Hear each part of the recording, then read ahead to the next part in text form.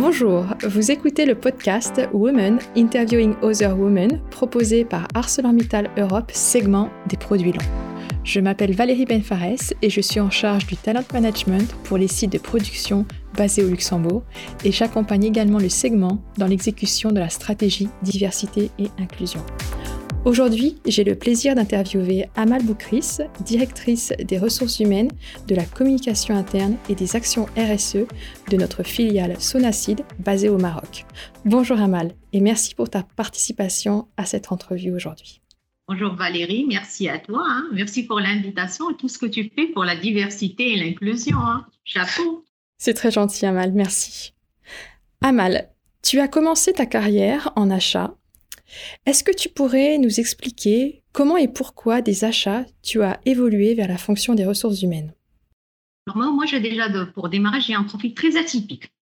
De base, je suis ingénieure en technologie biomédicale, donc je suis un rat de laboratoire. Donc j'ai démarré ma carrière dans le pharmaceutique et on m'a donné l'opportunité de refaire un service qui était le service achat. Donc j'ai évolué, je suis devenue acheteuse industrielle dans du domaine pharmaceutique. Après, on m'a appelée au niveau de Sonasid. Donc je change complètement de secteur et je pars de la pharmaceutique qui est mon métier et mes connaissances vers la sidérurgie que je connaissais pas. Et je démarre autant qu'acheteuse industrielle du site de Job. Pour savoir, le site de Job, il était en construction. Donc, on est monté en compétence. On a construit entièrement le site de Job. Ma collègue, elle faisait les investissements. On a fait tout ce qui est achat de prestations. Après, est venu ArcelorMittal. Donc, je me suis occupée de tout ce qui est contrat de fusion entre les deux groupes. Parce qu'il faut savoir que Sonasid, c'est une joint venture, 50% du holding marocain El Meda et 50% ArcelorMittal. Et de là, j'ai évolué. Je suis devenue chef de département. Et après, il fallait réorganiser un service et on a pensé à moi. Donc, j'ai réorganisé le service logistique. Super passionnant et j'ai fait ça pendant 5 ans. Et avec le président à l'époque et le DG. Et on a trouvé que j'avais une certaine sensibilité, une forme de contact assez fluide avec les gens. Et on a pensé à moi dans le développement RH. Je venais d'avoir mon enfant et je voulais changer de carrière. Ça faisait plus de 20 ans que j'étais dans les achats. Et j'ai switché et j'ai démarré de zéro, Valérie. Donc, j'ai tout réappris. Je savais rien du tout du recrutement, de formation. Bon, c'est pas que j'ai fait du recrutement dans ma carrière, mais le processus, écouter les gens et tout ça. Et je me suis formée et j'ai évolué au fil du temps de responsable développement à directrice adjointe. Et actuellement, je suis directrice ressources humaines. On m'a rajouté la communication interne, le RSE. Et je suis membre du comité exécutif de Sonasid depuis 20 ans que je suis à la Sonasid. C'est génial. Et qu'est-ce que tu préfères le plus dans la fonction ressources humaines? Alors, c'est le contact. Je n'ai aucun sujet. Je viens avec un programme le matin et c'est à peine si je fais 10% de mon programme parce que je m'occupe des gens. C'est un plaisir. Pour moi, c'est un devoir. J'adore mon métier. J'adore les gens. J'adore les faire évoluer, les développer, les écouter. J'ai un sens d'écoute qui est très développé. Je suis très empathique. Je connais la structure, donc je connais la boîte. Et c'est pour ça que j'aime les RH. Donc, de tout ce que j'ai fait, mais j'ai appris dans chaque expérience, elle m'a aidé à être ce que je suis actuellement. Alors justement, tu disais que tu avais pris en plus la communication interne et les actions RSE. Comment tu fais pour jongler entre ces 3 disciplines qui demandent une forte attention de nos jours? Alors là, pour moi, les 3 disciplines sont complémentaires. Quand tu parles de communication interne, tu parles de marque employeur. Donc, je travaille dans les RH, je dois bien sûr promouvoir la marque employeur, tout ce qui est communication interne au niveau de l'entreprise. Tout ce que je fais en action sociale, sociétale, aussi je communique dessus. Donc, il faut se dire que je ne suis pas toute seule. Il y a toute une équipe, je profite pour les remercier, leur dire qu'ils font un super job. Moi, je suis comme le chef d'orchestre, mais c'est eux qui font. Donc, j'ai l'avantage d'avoir une équipe spécialisée dans chaque chapitre, dans le RSE. La communication, je suis la seule à la faire, mais je la fais aussi avec la direction communication corporate qu'on a ici. Et pour le RSE, c'est du social et sociétal. Déjà, je faisais du social. On a rajouté le sociétal. Donc maintenant, on ne s'occupe pas juste des gens de Sonasid, mais de l'environnement aussi, les riverains. Et ça rentre un peu dans notre politique de veiller sur l'autre, que ce soit les gens de Sonasid ou bien de l'extérieur. Pour moi, ça a un fil conducteur entre les 3. Ça prend du temps. Il y a beaucoup de diversité de sujets et de problèmes, mais je m'appuie sur mon équipe. Une super ambiance. On est très différents, mais très complémentaires. Franchement, ils m'apportent beaucoup. C'est grâce à eux qu'on a fait tout ça. S'ils n'étaient pas là, je n'aurais pas fait le tiers de ce que je voulais faire. Aussi, mon mari qui respecte énormément ma fonction, c'est quelqu'un qui m'encourage énormément. Si je te demande, quel est pour le moment ton plus beau souvenir? Alors, je voulais faire quelque chose de très différent à Sonasid. pour nos enfants. Et on a pensé à créer une bande dessinée. Donc, moi, j'avais vu qu'un sucrier au Maroc, il a fait une bande dessinée pour expliquer aux enfants du Maroc comment on fait du sucre. Donc, on a fait une BD, on explique de façon très ludique et très simple à des enfants comment on fait un rond à béton, comment du taxi qu'on a recyclé jusqu'au rond à béton qu'on va construire une maison. Et cette BD, ce qu'on a fait, comment on l'a valorisée, c'est pas juste qu'on l'a distribuée. Moi, j'ai fait des family days. J'ai invité l'ensemble des enfants de Sonasid de 10 à 13 ans sur tous les sites. Et j'ai animé une journée avec eux. On a dansé, on a chanté, ils ont visité les usines et ils ont vu leurs parents travailler. On a profité que leurs parents soient là. On a fait la surprise aux parents pour voir leurs enfants. On a fait un immense family day. Ils ont visité l'usine avec bien sûr les équipements, les EPI. Ils étaient subjugués parce que cet âge, c'est assez particulier. Et à la fin, on leur a distribué la BD, que j'ai eu beaucoup, beaucoup de plaisir à la faire avec l'équipe. Ça, c'est un souvenir qui est très émouvant. J'ai rencontré pas juste mes collègues, j'ai rencontré les parents. Donc, l'image de parents, et ils étaient super fiers de montrer leurs usines, super fiers de montrer leur stock, ce qu'on a fait sur les plateformes commerciales. Je l'ai fait sur Brachid, on était sur 300, 400 enfants. Et ça, c'est une des plus belles choses parce que à la fin, tu sais, l'enfant ne ment pas. Ils étaient tout contents et tout fiers. Et donc ça, je dirais, c'est un des plus beaux moments émouvants que j'ai vécu cette année. À Sonasid, vous avez atteint la parité au niveau de votre comité exécutif. Le COMEX de Sonasid compte en effet 50% de femmes avec des responsabilités stratégiques. Quels sont les efforts mis en place pour également obtenir cette performance sur des postes plus techniques et opérationnels?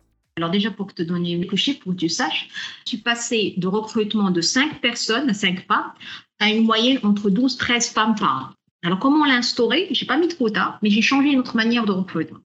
Il y a une certaine ouverture d'esprit, donc je leur ai expliqué l'intérêt d'avoir des femmes. Donc j'ai commencé par des stagiaires. J'ai ramené des stagiaires femmes qui étaient en PFE, donc ils ont terminé, on les a pris.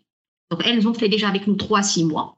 Et après, chercher un boulot. Et on a proposé cette personne. Et ça a marché.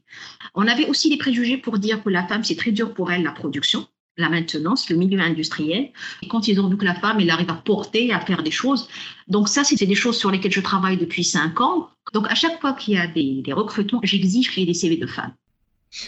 Et qu'ils passent les entretiens de femmes. Et ils doivent me convaincre pourquoi on a choisi tel ou tel, sans parler de genre. Parce que pour moi, ce n'est pas le genre, c'est la compétence.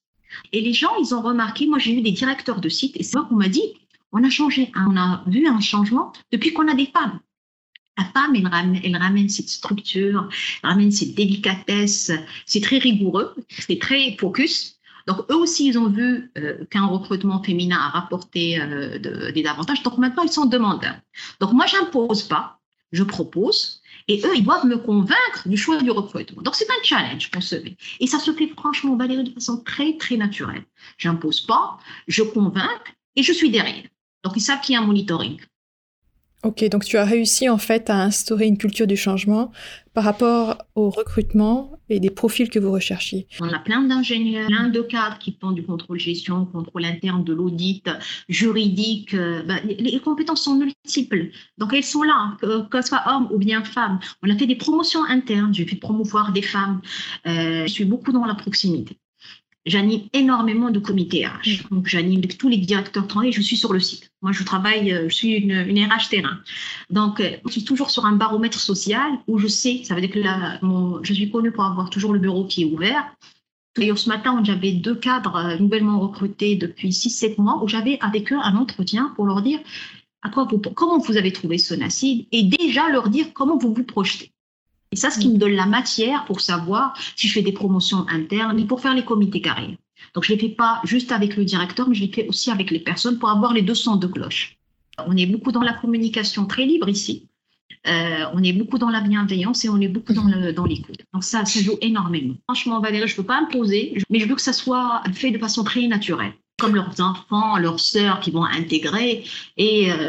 L'avantage aussi que, tu sais, dans le milieu industriel, il y a un profond respect. Ils respectent énormément la femme. Donc, ça joue aussi. Aussi, il ne faut pas oublier qu'on a actuellement, depuis 3-4 ans, on a un nouveau DG, qui est M. Harley, qui a un mindset aussi, franchement, on lui doit beaucoup dans nos promotions. C'est grâce à lui qu'on est tous passés en promotion interne. Il a pris le challenge de nous faire monter en compétences pour avoir des femmes Lui aussi, il est papa de 3 filles, donc je pense que aussi ça joue. Il est pour la diversité, il est pour la femme et tout. Ça aussi, ça joue. Ça aide énormément, ça fluidifie. Aussi, le contact est très facile avec lui. Donc, lui, il nous pousse à aller vers. Il croit en les femmes, en leurs compétences et leur en avenir. Donc, ça aussi, ça joue. Oui, évidemment. On voit que tu as beaucoup de respect pour tes collaborateurs, ton équipe, mais tous les gens de Sonasid et également le management. Quelles sont les personnes qui ont influencé ta carrière ? Il y a beaucoup de personnes qui m'ont marqué. J'ai eu l'avantage de travailler avec une multitude de gens qui ont cru en moi. Alors, les mentors, j'ai eu de tout. Le premier mentor que je citerai, c'est un agent. Je suis rentrée aux achats. Je suis rentrée de la période d'août. Il n'y avait personne, tout le monde était en congé. Cette personne était agent achat. Et je devais faire on n'avait pas le SAP, on avait le GD Edwards. Je devais créer mes premières commandes d'achat. Cette personne avait fait des captures d'écran sur toutes les sessions. Et m'avait donné le bouquin, et c'est cette personne qui m'a tout appris. Il m'a trippé le GD Edwards. Quand l'information est rentrée, je savais comment faire. Il m'a montré un petit peu, il a facilité mon intégration. J'ai un super relationnel avec lui, il est toujours là. Ça, c'est une personne qui m'a marquée. Parce que quand je suis rentrée à Sonasid, les personnes aussi qui m'ont marqué, c'est les DG que j'ai eus. Tous les DG que j'ai eus à Sonasid, ils m'ont fait grandir.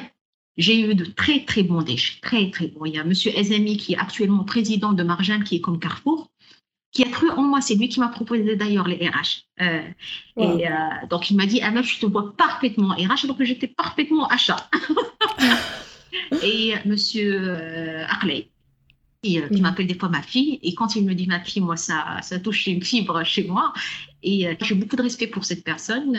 Sa manière c'est quelqu'un qui est toujours qui on veut, qui est la pêche, qui est toujours la banane, qui est dans la bienveillance aussi, et ça te donne aussi, tu dois donner plus pour rendre ce qu'on t'a donné. Aussi mon mari, ma famille, ma belle famille, mes sœurs et mes parents là aussi.